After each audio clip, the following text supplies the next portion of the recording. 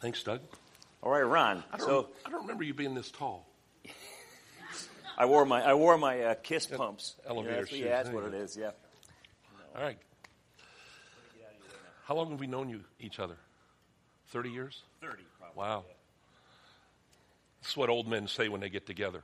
We've known each other 30 years, you know. So, hey, it's great to be with you. I've had a fun weekend in Connecticut. As I told the crowd on Friday night, Connecticut was my first place of ministry. I left seminary and I was in Stratford, Connecticut for 3 years, and that's where my first daughter was born, and a lot of great memories, and so it's always good to come back. I want to talk to you about God taking us to a new level.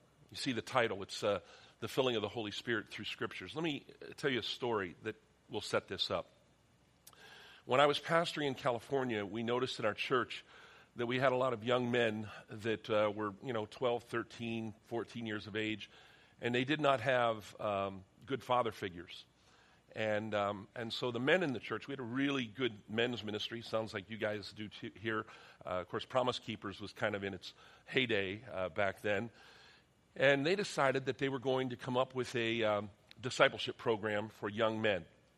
And so they developed some materials, and they assigned every man in the church to either his son, or if a young man did not have a father, we had a man in the church kind of adopt that young man for about a 12-week period.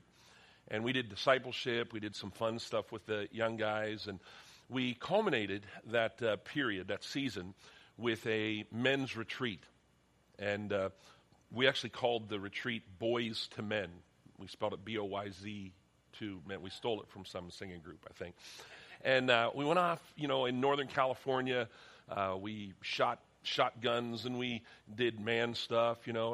We did seminars on, how to be a man of integrity, how to be a man of purity, how to be a man of honor. It was a really great weekend, and we closed that weekend with a service on a Saturday night where the men in the church lined up. They formed this hall, like a tunnel, and facing each other. And then the young man would stand at one end, and then his father would stand at the other end of that tunnel.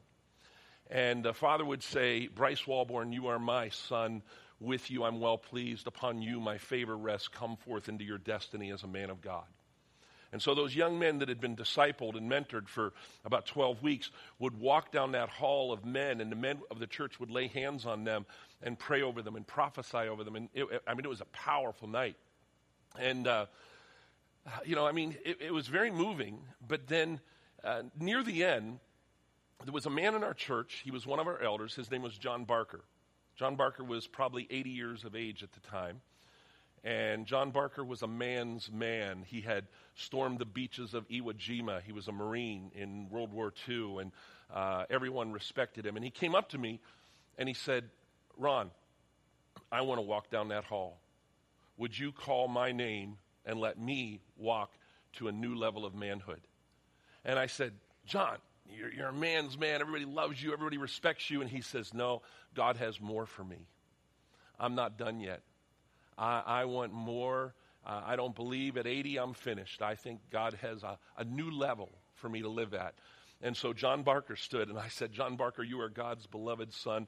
On you his favor rests. Come forth into your destiny as a man of God." And he walked down that hall and had guys pray over him. Well, that just ruined everything, because every guy in the church then wanted to walk through, and we didn't get out of there till midnight. It didn't ruin anything. It was amazing. But I was so inspired by that for this reason. I think sometimes we as Christians get stuck in a rut, and we get satisfied, and we think, I've had this encounter with God, and that was good, and that's enough. But I have to tell you something. I really believe that the Holy Spirit has something new and fresh for you, for me, right now, today. And I want to believe that because I see it in the Scripture. And I want to talk today about the filling of the Holy Spirit through the Scripture. And I want to start, and you can follow along in your Bible if you want to. I want to start with Numbers chapter 11, a passage that Doug stole from me yesterday and preached on. And I cut them off a little short so I'd have something left to say this morning. But I want to start with Numbers 11 because there's a prayer that Moses prays that kind of sets this up. You see, I believe the Holy Spirit throughout the Scripture comes upon people, fills people to take them to a new level of life in God. And this begins in Numbers chapter 11, beginning with verse 10. It says this: Moses heard the people of every family wailing at the entrance to their tents.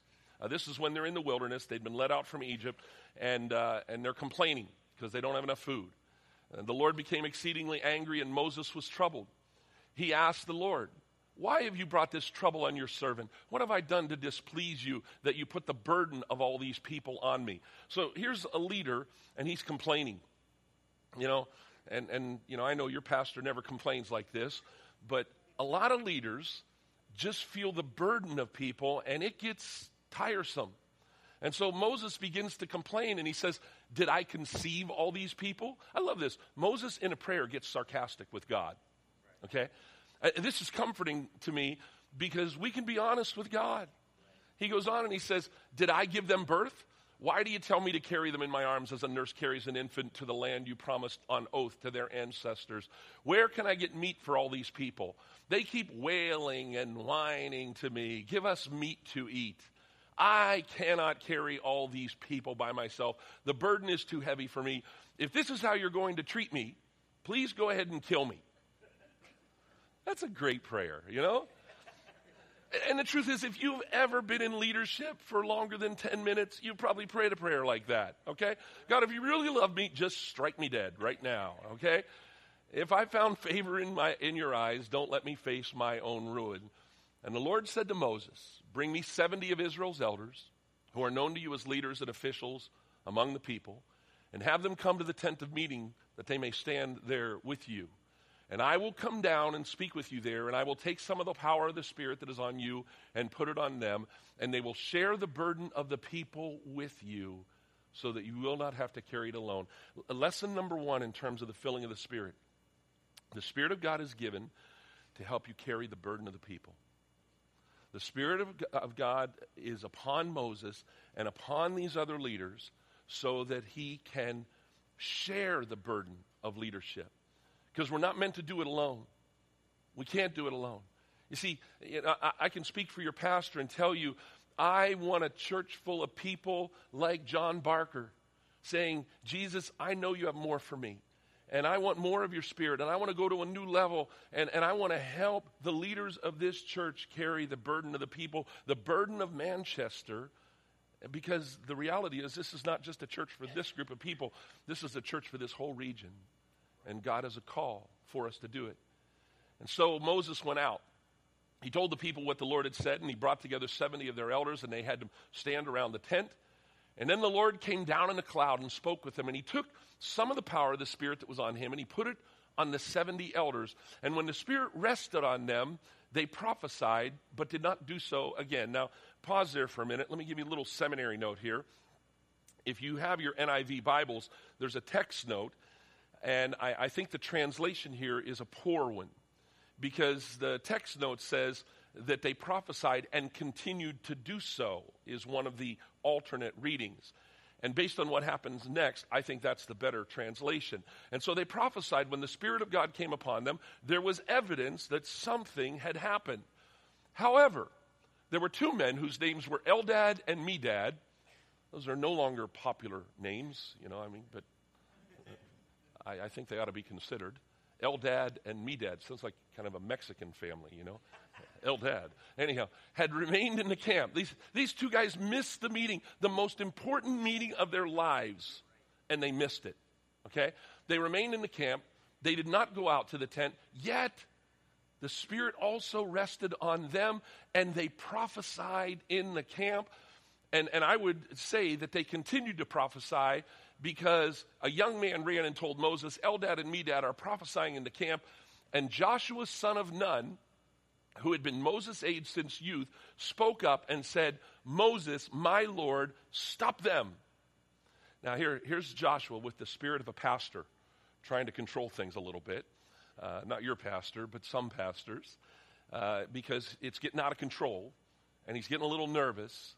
And here's where Moses prays a prayer. And I really believe it's a prayer. It's a prophetic prayer, because Moses replies, "Are you jealous for my sake? I wish that all the Lord's people were prophets, and that the Lord would put his spirit on all of them." Then Moses and the elders of Israel returned to the camp. Folks, I want you to hear that. This is back in Numbers chapter 11. And Moses is praying. He is crying out. He's saying, here's my desire. Here is my prayer. I am not jealous. I don't want to keep the Holy Spirit and hoard him just for myself. I'm praying that we would see a day when it wouldn't just be me. It wouldn't just be 70, but all of God's people would have the Spirit poured out upon them, and that all of God's people would prophesy. Now, Moses' prayer then becomes Joel's prophecy in the book of Joel. Joel chapter 2. And Joel picks up on this. And he says, afterward, I will pour out my Spirit on all people. Now, folks, I want you to catch this for a minute, because throughout most of the Old Testament, the Holy Spirit only came upon old men. That was it. Male leaders. And now Joel is saying, no, there's coming a day when this outpouring of the Spirit is not just going to be for men. It's not just going to be for the old guys.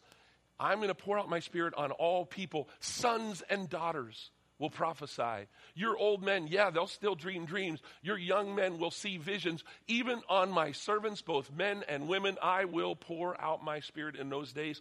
Folks, this is a radical prophecy. This is radical, because now suddenly he is challenging the order of the way things had always been, where it's just male leadership. And he goes, no way, your youth group's going to get filled with the Spirit. No way. The women, they're not going to be excluded. They're not going to be degraded. They're going to be lifted up by the anointing and the power of the Holy Spirit. And we're going to do this thing together. Now, he prophesies this.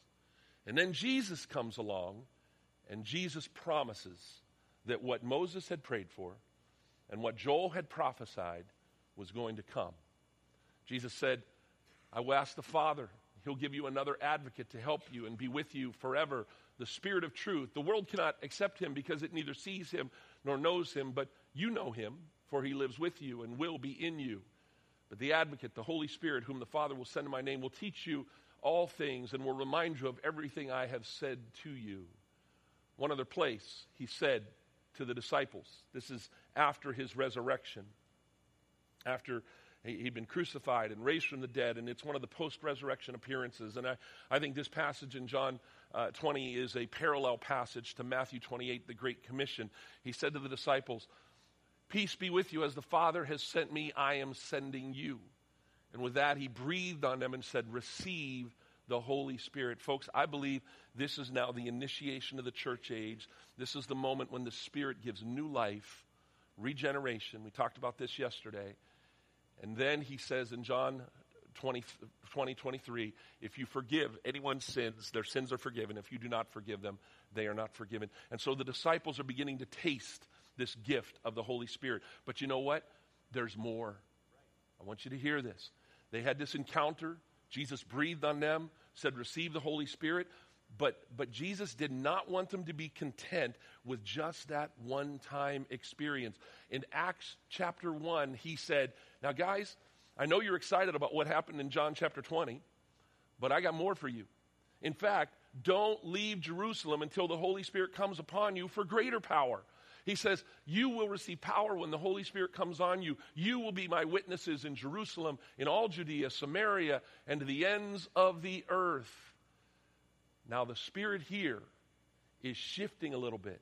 Now the Spirit is not just given to help you carry the burden of the people. Now the Spirit is being poured out to help you carry the mission of God. Folks, hear me. Right now, one of the things we're praying for your church, that the Spirit of God would be poured out in a fresh way on sons and daughters, on young and old, on men and women, not just so you could carry the burden of the ministry here, but so the mission of God could be carried on effectively throughout Manchester and beyond. And so the promise of the Spirit comes, and in Acts chapter 2, here's what we read. You know this passage. When the day of Pentecost came, they were all together in one place, and suddenly a sound like the blowing of a violent wind came from heaven, filled the whole house where they were sitting. And they saw what seemed to be tongues of fire that separated and came to rest on each of them. And all of them were filled with the Holy Spirit, and they began to speak in other tongues as the Spirit enabled them. And then notice what Peter says about this. Peter stood up with the 11, and he raised his voice, and he addressed the crowd, and he said, "Fellow Jews, and all of you who live in Jerusalem, let me explain this to you. Listen carefully to what I say. These people are not drunk as you suppose. It's only 9 in the morning." Now, I have an idea. I mentioned this. I was in Omaha 2 weeks ago, and I have an idea for a shirt, a T-shirt. And I think you can make a lot of money on it if somebody takes this idea. I think you should have a shirt that says, "It's 9 o'clock somewhere, Acts 2:15." Now, it's kind of an odd, unique shirt because you got to have your foot in both worlds. You got to understand, it's 5 o'clock somewhere, the drinking song, but you also have to understand the Holy Spirit being poured out. But isn't that a great shirt? It's 9 o'clock somewhere. You know what? These men are not drunk, as you suppose. But this is that which the prophet Joel prophesied. He said, "In the last days, I will pour out my Spirit on all people. Your sons and daughters will prophesy. Your young men will see visions. Your old men will dream dreams. Even on my servants, both men and women, I will pour out my Spirit in those days, and they will prophesy." So Moses' prayer becomes Joel's prophecy, becomes Jesus' promise, becomes Acts Pentecost. And I want you to notice something here. The apostles did not hoard the gift of the Holy Spirit and say, "Ooh, this is ours, this makes us special." No, what they received, they freely gave away. See, one of the errors that we make in leadership is we think that our anointing is our anointing. It's not your anointing, it's for everyone. And God's called us to give it away. And so Peter says, "Repent, be baptized, every one of you." This isn't just for us. You will receive the gift of the Holy Spirit. For this promise is for you and your children and for all who are far off, even a church in Manchester, Connecticut in 2016. This promise, filling, baptism, anointing of the Holy Spirit, it's for today. It's for you. It's for me. And so our power has become this. The disciples did not hoard this gift like they were the only special people to get it. They freely gave and imparted this gift of the Holy Spirit to all who believed. One last passage. In Acts chapter 8, we read this, and I want you to catch this. When the apostles in Jerusalem heard that Samaria had accepted the word of God, they sent Peter and John to Samaria. And when they arrived, they prayed for the new believers that they might receive the Holy Spirit. Now, I want you to see this. These are Christians. These are disciples. These are people that had had an encounter with the presence of Jesus. They had experienced new life in Christ. But the disciples say, there's more for them. We don't want them to think that just getting saved, just starting to be part of the body of Christ, that that's all there is. And so they send Peter and John to them because the Holy Spirit had not yet come upon them. They had simply been baptized in the name of the Lord Jesus. Then Peter and John placed their hands on them and they received the Holy Spirit. Brothers and sisters, here's what I want to challenge you to. This morning, this Sunday, I believe the same Spirit that filled these disciples in Acts chapter 8 wants to fill you, wants to fill me in a fresh way. And listen, I know many of you have come into faith in Christ. Some of you may have just prayed that prayer today, but I want you to know, as good as that is, it's only the doorway in. God has more for you. And I believe there's something about a person saying, "Jesus, I don't want to be content just living in my status quo existence. I want more, God. I want to be filled with your Spirit." Like John Barker, that guy at the beginning, I know God has more for me. Man, I want to be 80 years old going, God has more for me. I want to be 54 and say, God has more for me. So this morning, I want to encourage you to pray a prayer. And I'm going to put this prayer up on the screen.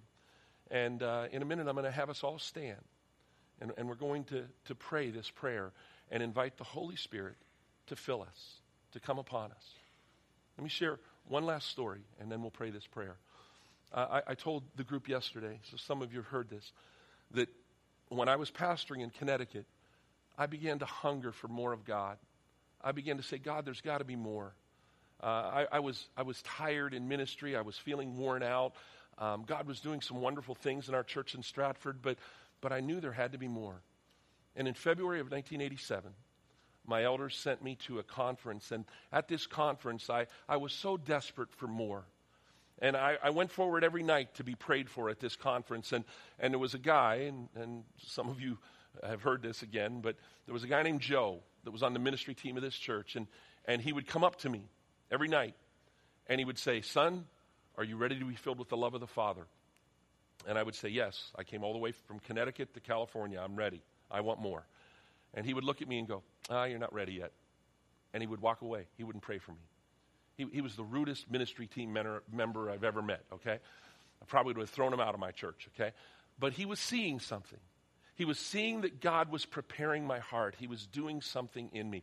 So that happened Monday night. Tuesday night, same thing. "Are you ready to be filled with the love of the Father?" "Yes, I'm ready." "Nope, you're not ready." And he'd walk away.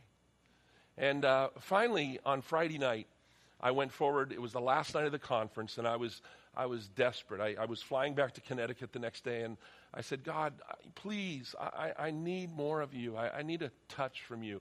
And so I went to the front when they gave the invitation, and I was praying, "Please, Lord, send anybody to pray for me except this guy Joe."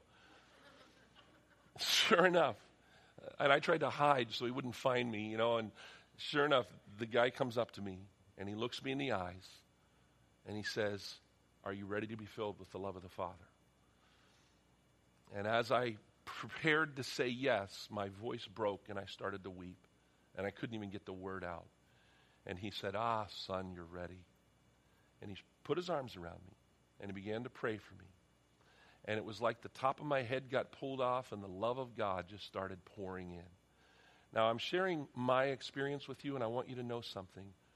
When the Holy Spirit is poured out on people, everyone's experience with him always looks different. And so when I share my experience, I'm describing, I'm not prescribing. Because some people experience this Holy Spirit's presence in very different ways, and that's okay. The only thing you need to do is say, "Lord, prepare my heart and fill me with your presence." So this morning, let's do that. Would you stand with me? And we're going to pray this prayer together. This is our prayer this morning. Now, before we start, let me just invite the Spirit to come and anoint our words. Lord, we don't want just mere ritual. We don't want to repeat words on a screen that don't come from our heart. So even now, Lord, would you prepare our hearts for what your Spirit wants to do in us this morning? And Lord, this weekend we've been talking about the removing of blockages, of things that are being made ready within us for a fresh anointing of the Holy Spirit. Lord, I believe you've been preparing people in this church for this moment right now. And so come, Holy Spirit. Come and fill this place. And as we, your people, pray this, we do so based on the Word of God that started with Moses' prayer, went to Joel's prophecy, went to Jesus' promise, to Acts Pentecost, and it became our power. And so, based on your word, we pray this to you. Let's pray this together. Dear Father in heaven, I thank you today for the gift of your Son. I thank you for saving me from my sins by washing of his precious blood. I thank you for making me your child and giving me your Holy Spirit to live and dwell inside me. Today, I see that you have promised another gift that you desire for me to have, the baptism of the Holy Spirit.